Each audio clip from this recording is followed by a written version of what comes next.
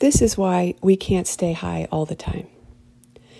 Joy is my favorite flavor popsicle, but when you lick down to the stick, the brain throws joy into reverse and does a burnout in the other direction. And this is why we can't stay high all the time. As a seeker and rarely a finder, our brains light up at bright-colored berries, the orgasm of the arrival at sustenance.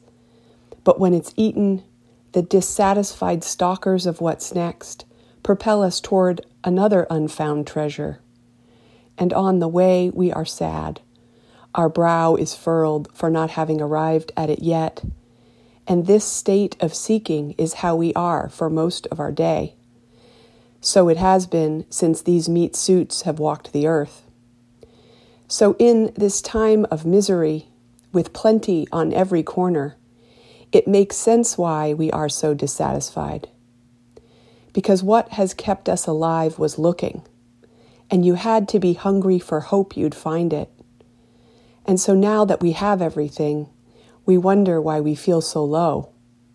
And it's because when you get the prize, the joy is only allowed a short time on the stage before the brain itself rains on its own parade and sends us packing to find the next hit and the next. And so this is why you can't feel good all the time, because the joy itself brings its own bitter digestif neat. And so the antidote to poisoning by joy is to fast, and the come down sucks hard. But then little pleasures return and make small waves, bringing you up a little in your day. And I think that's a good goal.